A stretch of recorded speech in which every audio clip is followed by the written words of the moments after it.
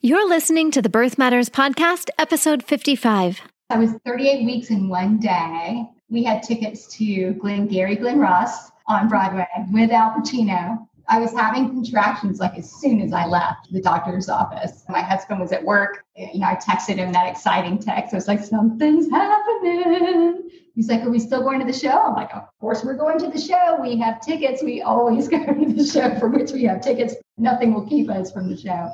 We went to the show and the contractions didn't really start getting strong until like after the intermission.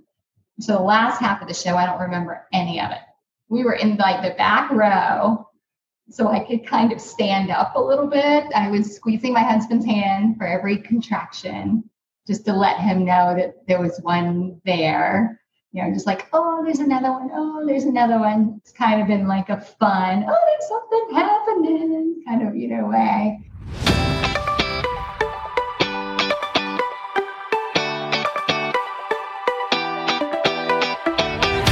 Hey there, and welcome to the Birth Matters Show. I'm your host, Lisa Graves Taylor, founder of Birth Matters NYC Childbirth Education and Labor Support. This show is here to lessen your overwhelm on the journey into parenthood by equipping and encouraging you with current, best evidence info and soulful interviews with parents and birth pros.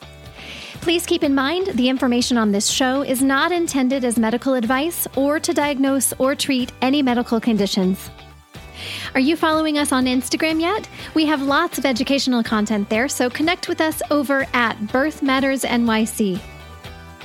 Today, we continue our fertility journey series. In this and next week's episode, birth and fertility doula Allison Weir begins sharing stories of her two babies' IVF conception and birth stories. Just need to give another trigger alert that this first story includes some stories of loss in the process of trying to conceive. If you listened to episode 47, you heard a birth story that happened on the heels of Hurricane Sandy. Allison's first baby's birth that she'll share today occurred immediately before the same hurricane hit.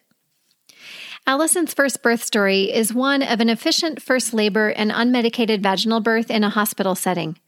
The labor was seemingly caused by her OB sweeping her membranes around 38 weeks and begins the day she and her husband had tickets to attend the Broadway play Glengarry Glen Ross starring Al Pacino. She also shares how Hurricane Sandy hit the day after they came home and how the blackout the hurricane caused created some interesting memories. So now let's jump in. Welcome, Allison. Hi, thanks, Lisa. Thanks for having me. So would you please just give us a little bit of background on yourself, professionally as well as personally? And when I say personally, maybe a little bit about where you are in your parenting journey, how many little ones you have, and maybe a little bit about your recent move too. All right. So my name's Allison Weir. I have two kids. Zoe is 7 and Kenny is 6. And I'm a birth and postpartum doula, lactation counselor, and fertility doula. I've been working as a doula in New York City since 2016. And in January 2020, so just a few months ago, my husband and I and the kids moved to Costa Rica. So we live here now. And I love that adventurous spirit. This year has been an adventure for everyone. But yes, it was an adventure. It just seems so fortuitous that you beat the pandemic to the punch. You're like, no, I'm going to escape and go to someplace prettier, someplace more peaceful before all of this craziness hits. Oh my gosh, if we had only known that this was going to happen, right? We planned for years and just happened to pick January 2020 and we got here and the world changed. Wild. Wow. So we talked previously about, how we wanted today to look, and you shared with me that you were on another podcast called Infertile AF, and it was such a wonderful episode. I will be sure to link to that in the show notes. But she shares all the very detailed journey in terms of trying to conceive her two babies and what that all looked like. So please check that out if you're interested in all the details. It's such a great interview. So today instead, so that we're not repeating things, we're going to focus really on the details of your birth stories and a little bit of background kind of summary of how you got there, but mostly focusing on the birth stories. And then I would love to talk about how you got into doula work and what a fertility doula is, because I don't know that many people are familiar. I feel like it's a newer profession. It's not something that's been around for a long time, but as people are experiencing that whole journey, it's such a valuable thing to have support, emotional support, logistical, all that stuff. Do you want to start off by talking about your first fertility journey and then going into your first birth story? Yeah, I had my first miscarriage when I was around 28 years old. It was at the end of my first marriage. I got pregnant right as we were breaking up and had a miscarriage at about 14 weeks. And at the time, we had not been planning to have children. It was an accident, but at the time, I really hadn't put my mind around what it was going to look like for me, whether I was going to have children or whether we were going to start a family. And it was at the end of the marriage. So it was kind of just like, oh, well, we're not going to worry about that now. We'll focus on things later.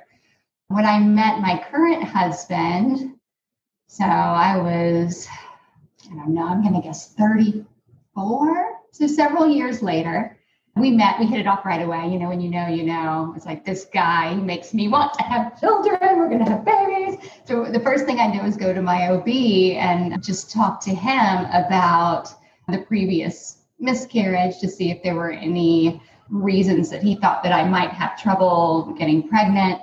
I had had a ruptured ovarian cyst at some point after that too. And I just wanted to make sure that everything was going to be okay. He gave me 2 thumbs up. It's like, give it a go, start trying to get pregnant. So we got pregnant within like the first 2 or 3 months of trying. It worked right away. We had a miscarriage at 8 weeks. We got pregnant a couple months later, had another miscarriage around 8 weeks.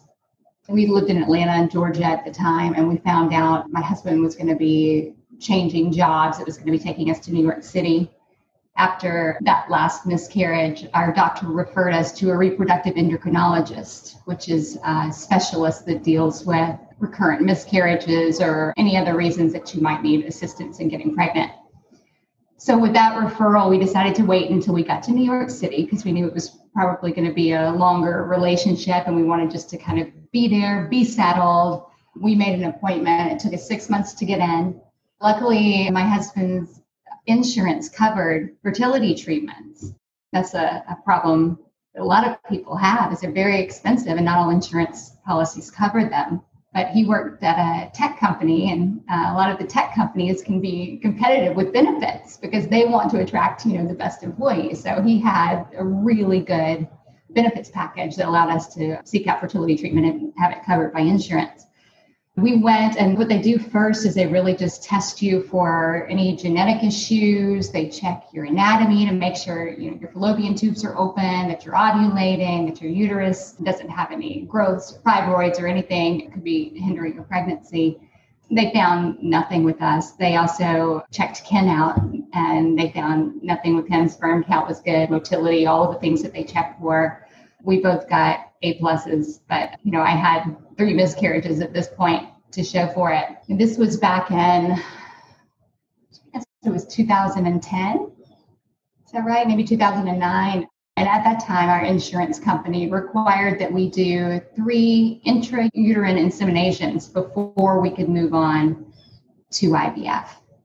So we went ahead and started that process and went through 3 IUIs and did not have a pregnancy, not even a blip, just nothing worked. We found out around that time that Ken's company was changing insurance policies. And unfortunately, the doctor we had been seeing was no longer going to be covered under the insurance policy. We had to change doctors if we wanted to continue to use our insurance. But the benefit was that it started our insurance over from scratch. So Yay! Right? So we got to double dip. But our doctor recommended another doctor also in New York City that took our insurance, and the doctor that we were leaving recommended that we go straight to IVF now that we had finished the IUIs that we had to do for insurance coverage, and also recommended genetic testing of the embryos just to see if it was a genetic problem that we were having that was just undetectable in the blood work that they did coming out of the gate. So we did that. We moved to a new doctor. For my first IVF cycle, I had, 15, 20 embryos fertilized. And we did genetic testing on them, and only 3 came back as normal. So they transferred 2, and we froze 1. Spoiler, that's Kenny. He was in that first batch. I did not get a pregnancy out of the first IVF or the second with genetically tested embryos. We had 2 again and no pregnancy. And then for the third IVF, our reproductive endocrinologist recommended we see a reproductive immunologist to look for any underlying autoimmune disorders that could be causing my body to either reject or attack a pregnancy. We went through the testing for that, and they found some things that they felt needed to be treated. And I did a whole bunch more medication, daily shots, and a monthly infusion. I had to do it twice before the embryo transfer, and then every month if the pregnancy worked. So they transferred, we got 2 genetically normal embryos again, which seemed to be like every time 2 were normal. So we transferred those in, and I was pregnant with twins. Things were going pretty good. I was getting to see my reproductive endocrinologist and also my reproductive immunologist. So I was getting ultrasounds, at 2 different doctors. I was so anxious with pregnancy at this point from all of the miscarriages that I had had in the past. And it was just every step of the way. Anytime I could see that little heartbeat, I just wanted to, just let me see the baby. If I could have sat there and just had an ultrasound machine to look inside all the time, I would have. About 12 or 13 weeks, and I started having some spotting and went into the doctor's office, and they could not find a heartbeat for one of the babies. It was right around the time that I was going to need to do the NT scan, the nuchal translucency scan that they do with the blood work to judge risk for a number of chromosomal abnormalities that could happen. We knew that we only had 1 baby left inside, and we knew we lost 1. They wanted to do the test anyways, and we went through with the testing, and the results came back that there was a high risk for some genetic abnormality. And gosh, on top of finding out that we lost 1 baby, and then we have the genetic abnormality test coming back positive. That's a lot. Oh, wow. It was so much. And if you remember, we had transferred genetically normal embryos. The way they test the embryos is they take 1 little cell out of the embryos when they're teeny, teeny, tiny, when they're only like 8 cells. They take 1 and they test it. But those tests are pretty accurate. So we talked with our OB and our reproductive endocrinologist about what our options were at that point. And they all recommended the CBS testing, followed by an amniocentesis. And this was like one of the hardest times for Ken and I, because we've been through all of this trauma already. And now here we are having to have a discussion over whether or not we were going to risk miscarriage to have a CBS or an amnio. And we had to sit down and talk about what our feelings were if we did have a genetically abnormal pregnancy. Finding out if that test was positive, was that going to affect whether we continued the pregnancy or not? And, people have to think about these things every day. And this is not an easy conversation. And you come into it with what you feel, but you don't know if your partner feels the same. These are just not things that come up over wine, at dinner. Right. It's complicated enough emotionally, even just for one person. And then to add that dynamic that you're referring to, I just can't even imagine. It was really, really tough. We agreed that we both wanted to continue the pregnancy, which in our minds ruled out CBS or amniocentesis, just because there was risk of miscarriage with those. As small as it was still a risk. So we decided not to move forward with those tests. So back in 2012, the non-invasive pregnancy testing, which is the blood test, some people know it as Maternity 21, those type of blood tests were not legal in New York State yet, but it was legal in New Jersey. I called a hospital in New Jersey and I drove over to New Jersey to have the test done, just to give myself as much information as I could about what was going on. test came back negative for any abnormal genetic markers. So then I felt, okay, maybe everything's fine. So I just decided to go with that. That's my test. We're just going to push through. I really tried to stay as still as possible. I didn't move a lot. I laid on my sofa. I watched a lot of television. I was so scared. The other miscarriages that I had, I blamed little things that I had done that, knowing, now and knowing then that they probably had little to do with why I had the miscarriage. I worked too much, or I lifted something that was heavy, or I had 5 glasses of wine before I knew I was pregnant. And I decided I'm not going to do anything that I will ever be able to say that I messed it up this time. That meant lots of ice cream and Netflix.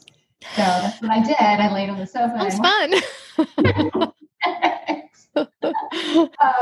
We didn't really think about birth choices, though, until after I was 24 weeks. We had kind of marked 24 weeks as viability day. Babies can live safely outside of the womb past 24 weeks. So that was kind of like the goal. Like we make it 4 weeks, then we're good to go. And I didn't think anything about birth at all until 24 weeks. And then it was like, oh my God, we're going to have a baby. And I haven't done anything.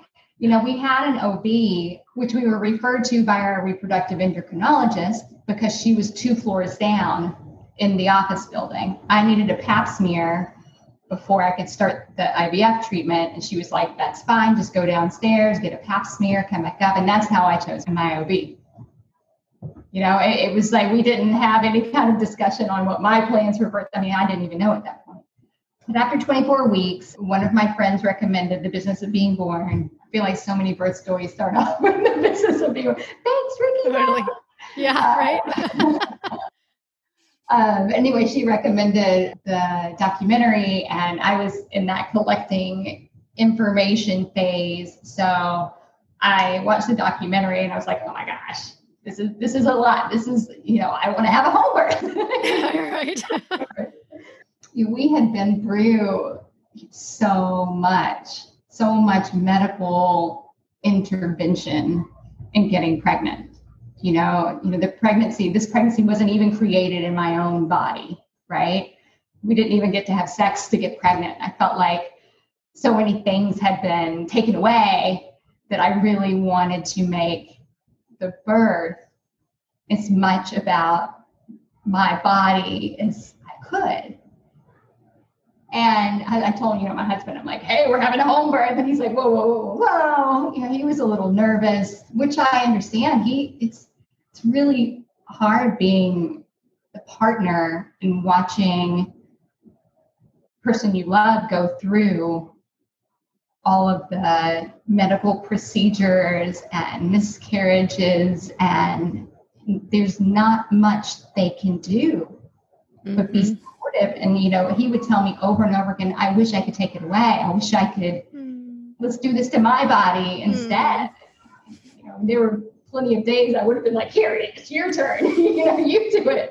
But, it wasn't possible. And it was just torture for him to watch. So, I wanted to make sure that we worked together to make a birthing plan we both felt comfortable with. We ended up staying with my OB and planning a hospital birth. I was pretty convinced that I could, that I was going to be able to do what I wanted to anyways, even though when I brought up home birth to my OB, her first remark was, gross. It's going to be so messy. Who's going to clean up all of that stuff? So, she was not supportive about that at all. But, as the pregnancy went on, I was trying to kind of clarify what I wanted from a hospital birth and if I was going to be able to get that. And I decided that I wanted to try to have an unmedicated hospital birth because of a couple of things. I have a huge medical phobia of doctors in hospitals. I had surgery when I was very young, and it was a traumatic experience. And I have PTSD from those experiences, but I can't control it. In my mind, I'm like, this is something I should be able to control. But no, I get really, really anxious. And I was scared to have an epidural during labor, because to me, that meant that I wouldn't be able to get up and move. Once I committed to that epidural, then I was going to be stuck wherever I was. And that scared me. It took away my, the fight or flight. Mm-hmm. It took away the flight part. It just wasn't on the table. Not that I was actually going to run out of the hospital in labor, but if I felt unsafe, I wanted to be able to go. Mm-hmm. So we didn't really talk about that much, because when I told her I wanted to have an unmedicated birth, she told me, yeah, I'll see you there. You'll be asking for the epidural. Yeah, ha, ha. Okay, lady, whatever. We're just going to do this. Starting about 35 weeks, I started getting very anxious to have the baby come, because I didn't have a lot of trust in my body.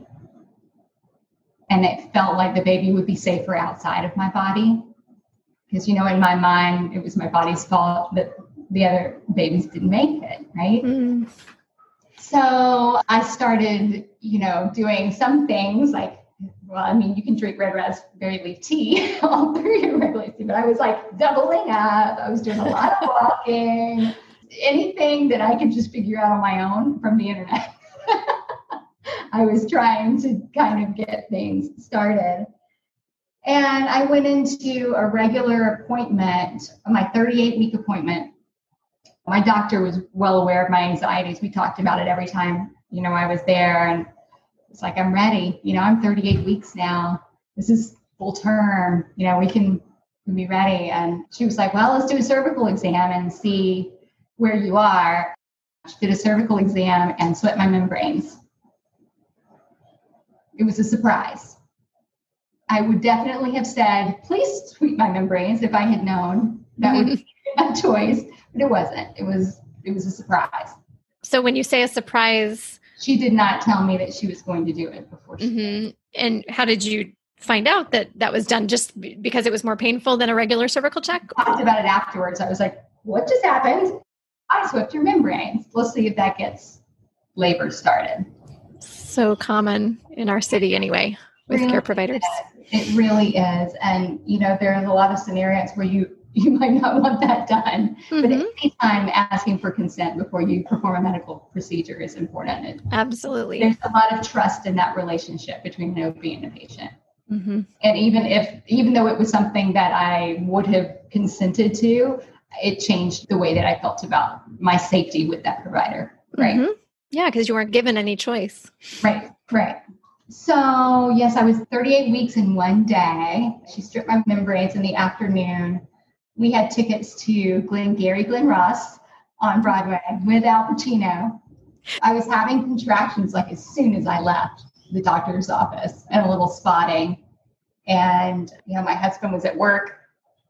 I texted him that exciting text. I was like, something's happening. He's like, are we still going to the show? I'm like, of course we're going to the show. We have tickets. We always go to the show for which we have tickets. Nothing will keep us from the show. Die-hard theater goers. Right.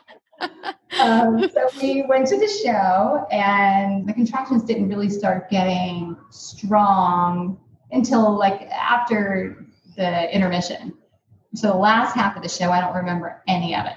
We were in the back row, so I could kind of stand up a little bit, and nobody. Yay. I was squeezing my husband's hand for every contraction, just to let him know that there was one there. Just oh, there's another one. Oh, there's another one. It's kind of been a fun, oh, there's something happening kind of, way. And does he remember anything from the show? No. I wouldn't think he would either. We don't remember anything. There's more exciting things happening in my body during the show. Much more important things going on. Right. We got on the subway and went home. And Ken took this picture of me in the subway. It's so blurry, but I'm smiling, laughing. I was just being all nervous. But we don't have hardly any pictures of our labor. This is something I regret. I wish I could go back and take pictures of things that happened. But we got home, and as soon as we got home from the show, I was like nesting. And my nesting task that I just had to do, you know how this happens. Like, it's just like this one thing that I have to get done before the baby dies. I had an email draft that I had written where Ken would just have to plug in the weight and the time. And I wanted to make sure everybody's email address was in the email that needed to be notified right away, that whose feelings wouldn't get hurt, if they weren't in there. I was obsessed with getting that email done. And Ken went to bed. I was like, you go to bed. I'm going to sit here and make sure this email is right. And I did that. And I just kind of walked around the apartment for a while and just piddling, putting laundry away, making sure the dishes were clean. At some point after midnight, the contractions started getting pretty strong. And I was really enjoying being alone. For some reason, you never know how you're going to labor, right? All the things that I learned in my childbirth ed class, we had this tennis ball that I was sure I was going to want him to rub on my back, and I didn't want anybody to touch me when I was actually in labor. You just never know. Right. But I was enjoying kind of being alone. So I labored all through the night by myself, just like leaning over the sofa. I finally went into the bathroom and sat on the toilet for a while because that feels so good. Oh, yeah. Oh, yeah. Love the toilet. Yeah. And I got in the bath for a little bit, and hands and knees on the bathroom floor. Something about that cold tile. Mm-hmm. I labored through most of the night, and it was about maybe like 5 a.m. or 5:30 maybe. Ken got up to come check on me. He could kind of hear me by that point. We lived in a small New York City apartment. There was like no place to hide. But I guess he could hear me kind of moaning and moving around. Once he got up, I went and laid in the bed because I thought, I've been just walking around. Let me try laying in the bed. And as soon as my head hit the pillow, my water broke. That's a good little cliffhanger moment to take a brief pause for a word from this episode's sponsor. We want to be sure you know that Birth Matters has been teaching interactive, live, virtual group and private classes through the pandemic. And the cool thing is you can participate from anywhere as long as your time zone is compatible with New York Eastern Time. Group childbirth classes are the best way to build your confidence and prep for an amazing birth and entry into parenthood. It's also incredibly valuable to connect with other expectant parents to build your very important support system.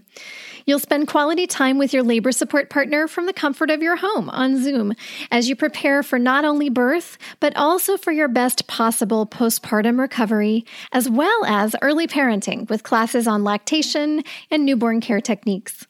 We offer all-in-one comprehensive series as well as one-day topical classes. To learn more or to grab your spot, visit birthmattersnyc.com. Okay, back to Allison. So my head hit the pillow and I jumped up, 2 feet on the ground so I didn't get my mattress wet. I know, right? You're like, why couldn't that happen on the tile floor in the bathroom? I was in there for hours. We had taken a childbirth ed class at the local yoga studio, and that was pretty much all that we knew about laboring was what we learned in the class. And our doctor had told us, you need to start heading to the hospital when you're 511, when the contractions are 5 minutes apart and they're lasting for a minute or longer, and that lasts over an hour.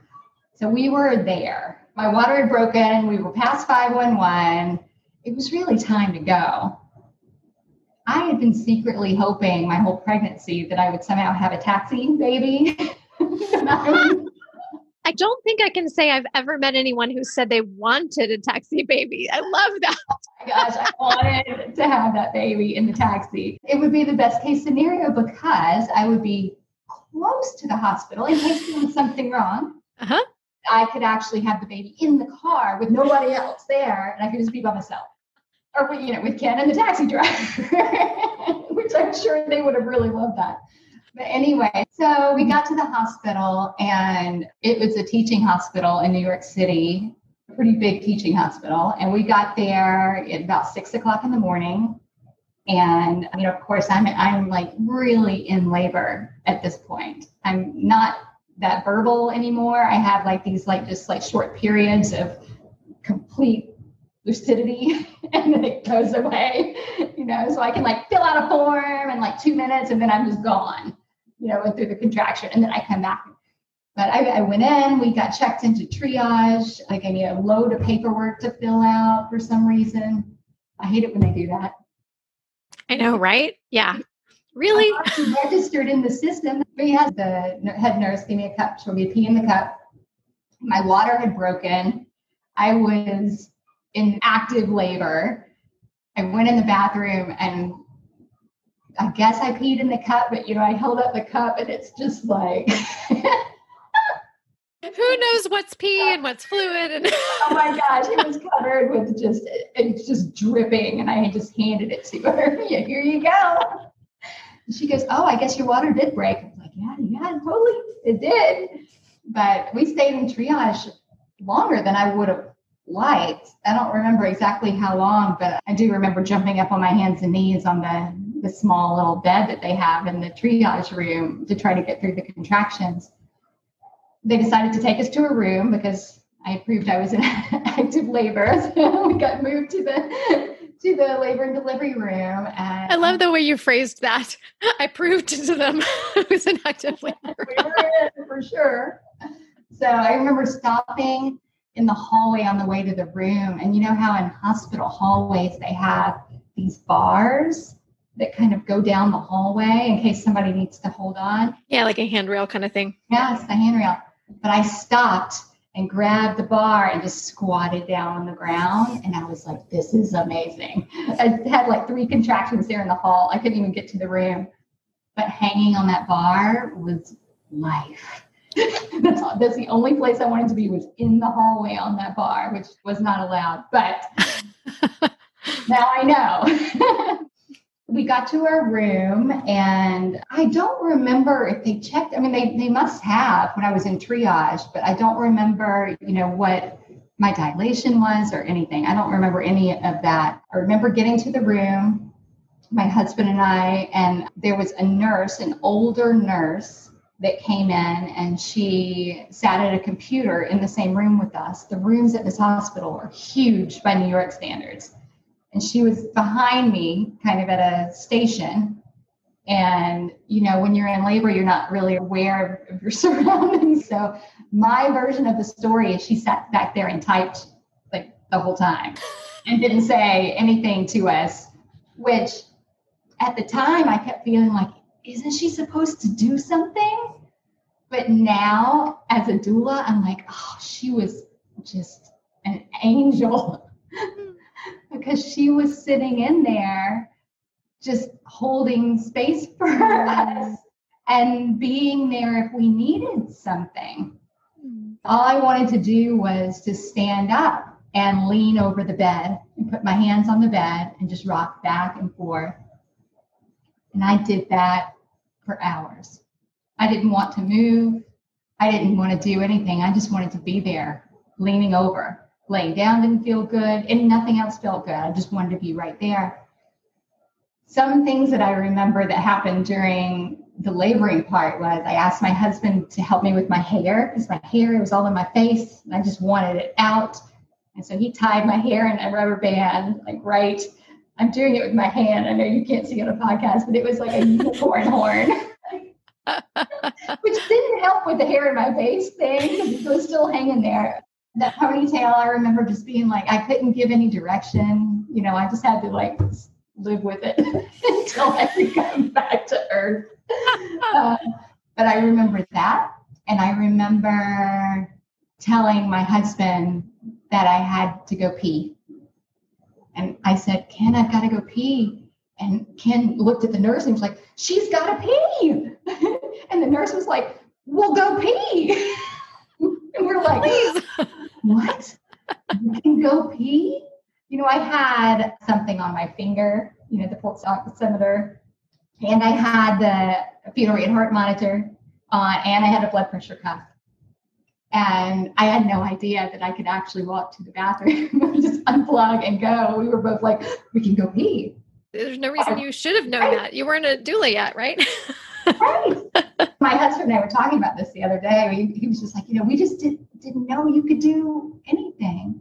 And I think a lot of people enter a hospital like that. What can I do? Well, it turns out you can do whatever you want. Better to ask forgiveness than permission. Just do it, and they'll tell you if they have a problem with it. That's the best advice, because you can do anything. So anyway, we went to the bathroom. I remember going to the bathroom, and there was another bar in the bathroom. One just like the one in the hallway. And I was like, oh my God, I hung on that bar and had some contractions. It felt so good. At some point during the labor, the nurses felt that, or maybe the doctors, I'm not really sure. I did not see my provider the whole time I was there, or anybody from their office. But somebody decided that the heart rate monitors were slipping because I was moving too much.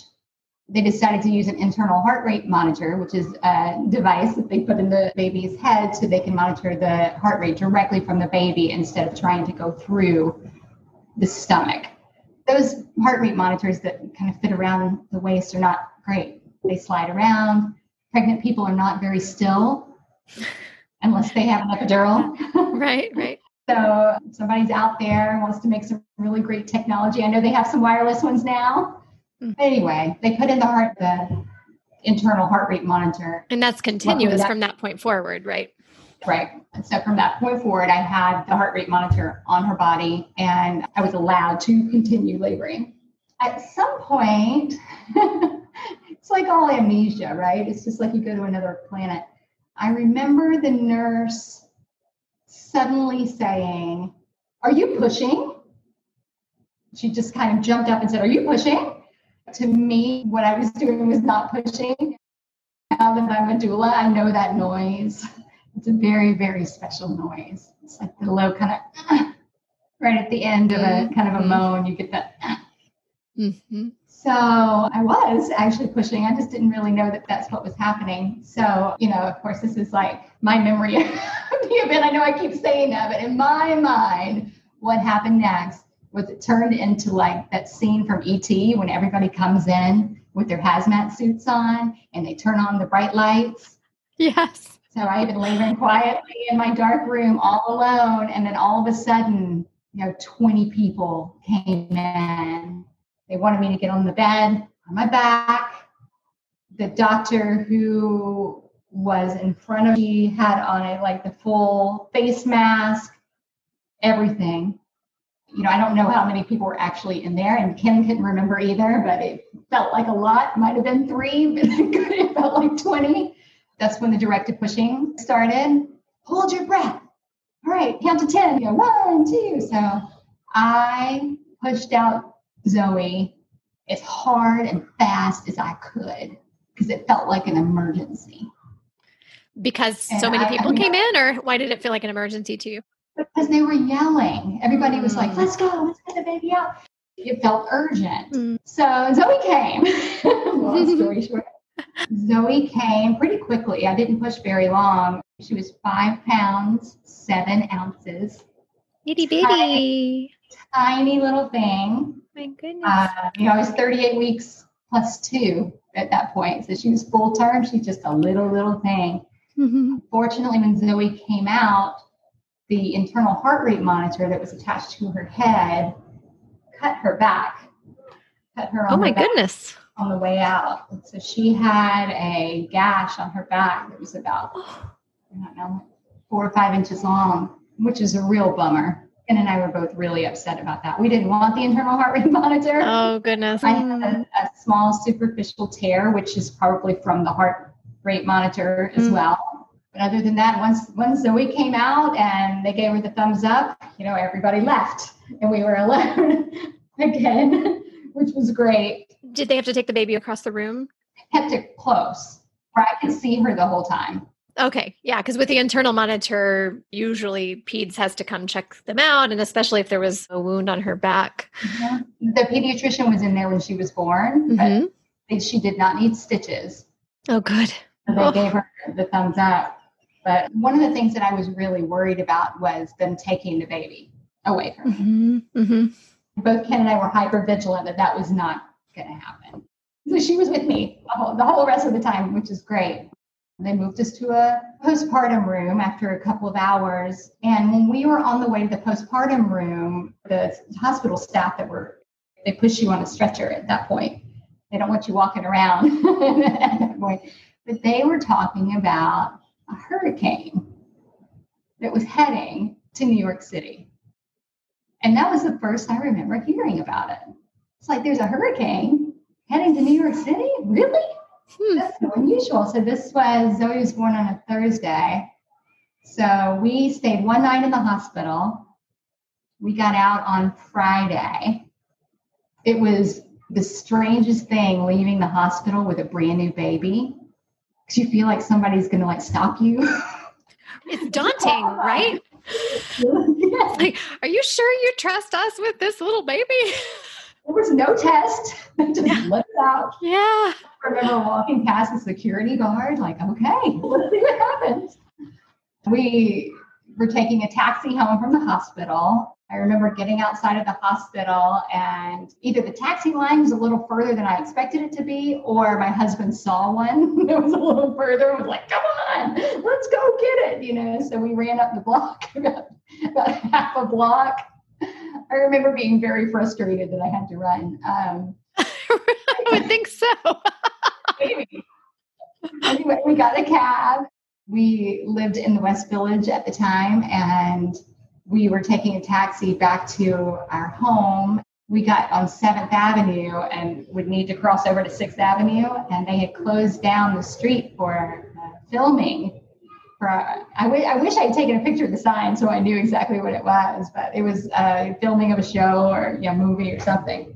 So we ended up having to walk 2 blocks to the apartment. Are you kidding me? All our street was closed off. We got up, we walked to our apartment and got home and got all settled in. And we were so glad to be home. By that time that we had heard more about the hurricane, it was like, spoiler alert, it was Hurricane Sandy. Oh my goodness. Wow. Yeah, heading towards New York. So we were home on Friday. The hurricane didn't hit until Monday. So we had a few days.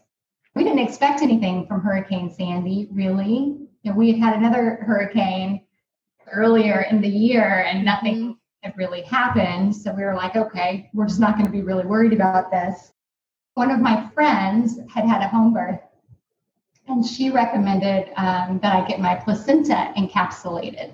So that was the other thing. After Zoe was born, we were like, don't take the baby and give us the placenta. The person that was going to encapsulate our placenta, she had called and said, I better come on Sunday because we just don't know what to expect about the hurricane. I was like, that sounds great. She came over on Sunday. It was Jen from Baby Caravan. How fun. Jen Mayer, right? Jen Mayer. She came over, and I was at home. Ken had run to the grocery store because he knew somebody else was going to be there. I remember her being in the house, and she was preparing my placenta, and I was in my bedroom just with the baby.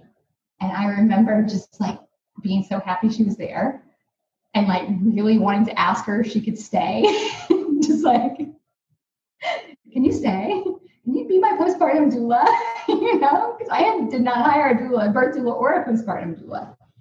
I really didn't know how much I would need one. And I really didn't understand a lot about what they did that was special. Now I know. It's really amazing, right? Mm-hmm. But I just remember that feeling of just seeing her in my kitchen, like, oh my gosh, I'm trying to be cool, but I really want her to stay. She said such a calm. I'm locking the door now. You're not leaving. Sorry. She had a calming presence. I felt comfortable. Everything just felt safer when she was there. So we decided to have people over on Sunday night to meet the baby because I don't know why.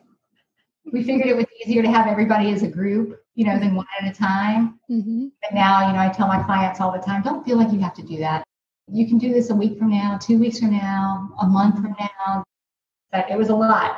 There's a picture Ken took of me trying to breastfeed Zoe under one of those muslin blankets, sitting on the floor in my living room, surrounded by friends, most of which were childless. Anybody that knew. I still have that picture of me just like breastfeeding at the very beginning, especially with your first baby. It's tough. Mm-hmm. Really tough. Yeah. Trying to do it with a blanket on your head. It's not. I know, right? I know. I was a lot more modest back then, not in labor, but in breastfeeding I was. And now I'm like, why would I feel like I always had to cover up? Exactly. You know, by the time the second one came along, I was just naked all the time. But anyway, so, you know, Monday morning, the hurricane hit.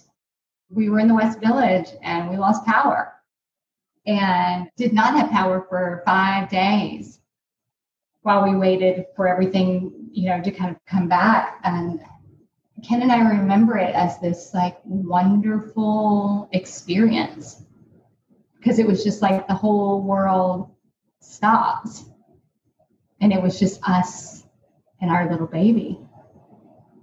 When you've got a newborn, time kind of stops anyway. So you go to sleep when it's dark, you know, you wake up when it's light. Mm-hmm. The apartment that we lived in, we had this like rickety deck that was on the roof, a grill, like a propane grill. So we were able to cook the stuff from our freezer. I filled up my freezer, by the way, and made friends come over to make freezer meals because for some reason I thought I was going to starve when Seamless Web works great in New York City. But that was like one of my nesting things. I was like, we got to make everything for the freezer. So we had to eat, you know, as much of that as we could before it was bad. But we just stayed at home. We played Scrabble. We cooked. And we just sat around. Sounds a little similar to pandemic times, doesn't it? A return to simplicity. Right. The biggest downside was that, you know, we couldn't charge our cell phones. So we didn't have any way to contact, you know, my parents who were terrified. They live in Georgia. Oh, yeah. So far away. And even friends that wanted to come check on us couldn't call. And we found out that our door buzzer doesn't work if there's not power. Oh, no. Right. So we didn't have any way to hear if there were people actually there. We saw some friends of ours stood out in front of our apartment for I don't even know how long. And I saw them outside of the window. We were on the 3rd floor. I'm like, oh my gosh, they're our friends. And we're able to go down and let them in. But we were on 6th Avenue, like right by Washington Square. So the only thing open was the bodega. Of course, New York City bodegas. They will stay open through anything. The bodega was open by candlelight. There was a Spanish restaurant in our building that was Seamus Mullen's restaurant called Tertulia. And he opened one night during the power outage because he had a freezer full of food too that was, you know, not going to make it. And he opened. And we took 3-day-old or however old Zoe on her first restaurant experience at Tertulia. He was so nice to do that. It was just the people in the neighborhood came in and we ate by candlelight, whatever he could make. He had a wood-burning pizza oven. That was like a really cool experience. But I was a first-time parent and I was like scared. I was breastfeeding, like, is she getting enough? I was just so worried about her. We had our first pediatrician's visit, you know, 3 days after we got home, and the pediatrician's office was in Chelsea on 25th Street, and we didn't know if our appointment would still be on or if they had lost power. And we didn't have a cell phone or any way to find out, really. So we decided just to go. We just decided to go. And the subways weren't running, and there weren't any taxis coming down to where we were. So we walked from, I think, about West 8th Street to 25th. And the power had come on at 24th Street. And my pediatrician was on 25th Street. So we got there right at 24th Street. There was a bodega there, and they had extension cords all out on the sidewalk where people were plugging in their cell phones to get power, you know, to get them charged up. But we were able to get to the pediatrician. She gave us the 2 thumbs up. You know, that's all I wanted was just like somebody to say, "You're doing it. You're doing it." But yeah, it was such an unusual experience. The biggest downside besides us not having our cell phones was I didn't have hot water for a shower. Oh, those showers are important, right? In those early days, especially. That was messed up. Cold showers? Oh, no thanks. Some people like them, but yes, when it's hot, maybe. Okay, we're going to leave it there for today, and we'll pick up next week where we left off with Allison's second baby's conception journey and birth story. I wanted to just briefly talk about two quick things that came up in today's episode. First, sweeping membranes. What is this? This is a procedure that a lot of OBs and midwives do to try to get labor started. And as you heard in this episode, it's very common, at least here in New York City, for care providers to sweep your membranes without even mentioning that they're going to do it. And, there is some question over whether that's really ethical or whether they should do that. Many of us think that before anything's done to our body, especially something that is as aggressive as sweeping the membranes, that we should be given a heads up and an option as to whether we want that to happen or not. So what does this mean? What are they doing when they sweep or strip the membranes? Those are interchangeable terms. It is an outpatient procedure that it can be done at any prenatal visit, whereby a care provider will go into the opening of the cervix and separate the bag of waters from the lining of the cervix. This stimulates the production of prostaglandins and in some cases can help a person's body go into labor within about 24 hours. It doesn't usually kick labor immediately into gear, but if it's going to work, usually it'll kick labor into gear into about 24 hours. You might see some spotting in those hours before labor officially starts. You might have some kind of just crampiness, but usually somewhere in the ballpark of 24 hours or so, things will kick into gear if it's going to work. This is something that a care provider could try more than once if it didn't work the first time. There is a small risk of rupturing the membranes when this procedure is done, but hopefully you're working with a care provider who has, done this a lot, is very experienced, and therefore is hopefully less likely to accidentally rupture the membranes. The cervix does have to be at least a little bit dilated, at least around like a centimeter or so dilated for this to be physically possible. This is something that some pregnant people choose to request to have done if they know that they're going to be induced soon, as one way of trying to avoid an otherwise pharmaceutical induction. And just one more thing I want to say back to what happened to Allison, where a care provider might do it without bringing it up. One thing I recommend that you discuss with your care provider, if that kind of idea of having something done to your body without your knowledge or consent, if that bothers you, you may want to request to your care provider in your prenatal discussions, say, I would feel safest if you would please let me know before you do anything to my body, whether that's prenatally or in labor or after the birth. I recommend framing it this way with the whole I will feel safest phrase, with the thinking that I would like to think that you're working with a care provider who wants you to feel safe. So that if you make this specific request, chances are better that your care provider will be all the more communicative because they know this is what you prefer. Remember that everyone's different, so that your care provider can only honor your preferences if you express what really matters to you personally.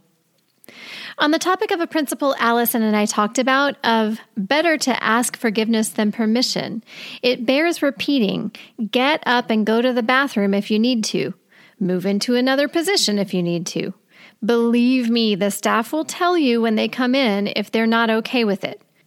Truly better to ask forgiveness than permission, because asking for permission is just asking for a prompt no, when in reality it's likely fine. Unless there are significant medical risk factors that would require you to be in the bed or to be hooked up to things and be less able to move around or go to the bathroom, in a healthy, low-risk labor, there's no medical necessity for you to be restricted all the time.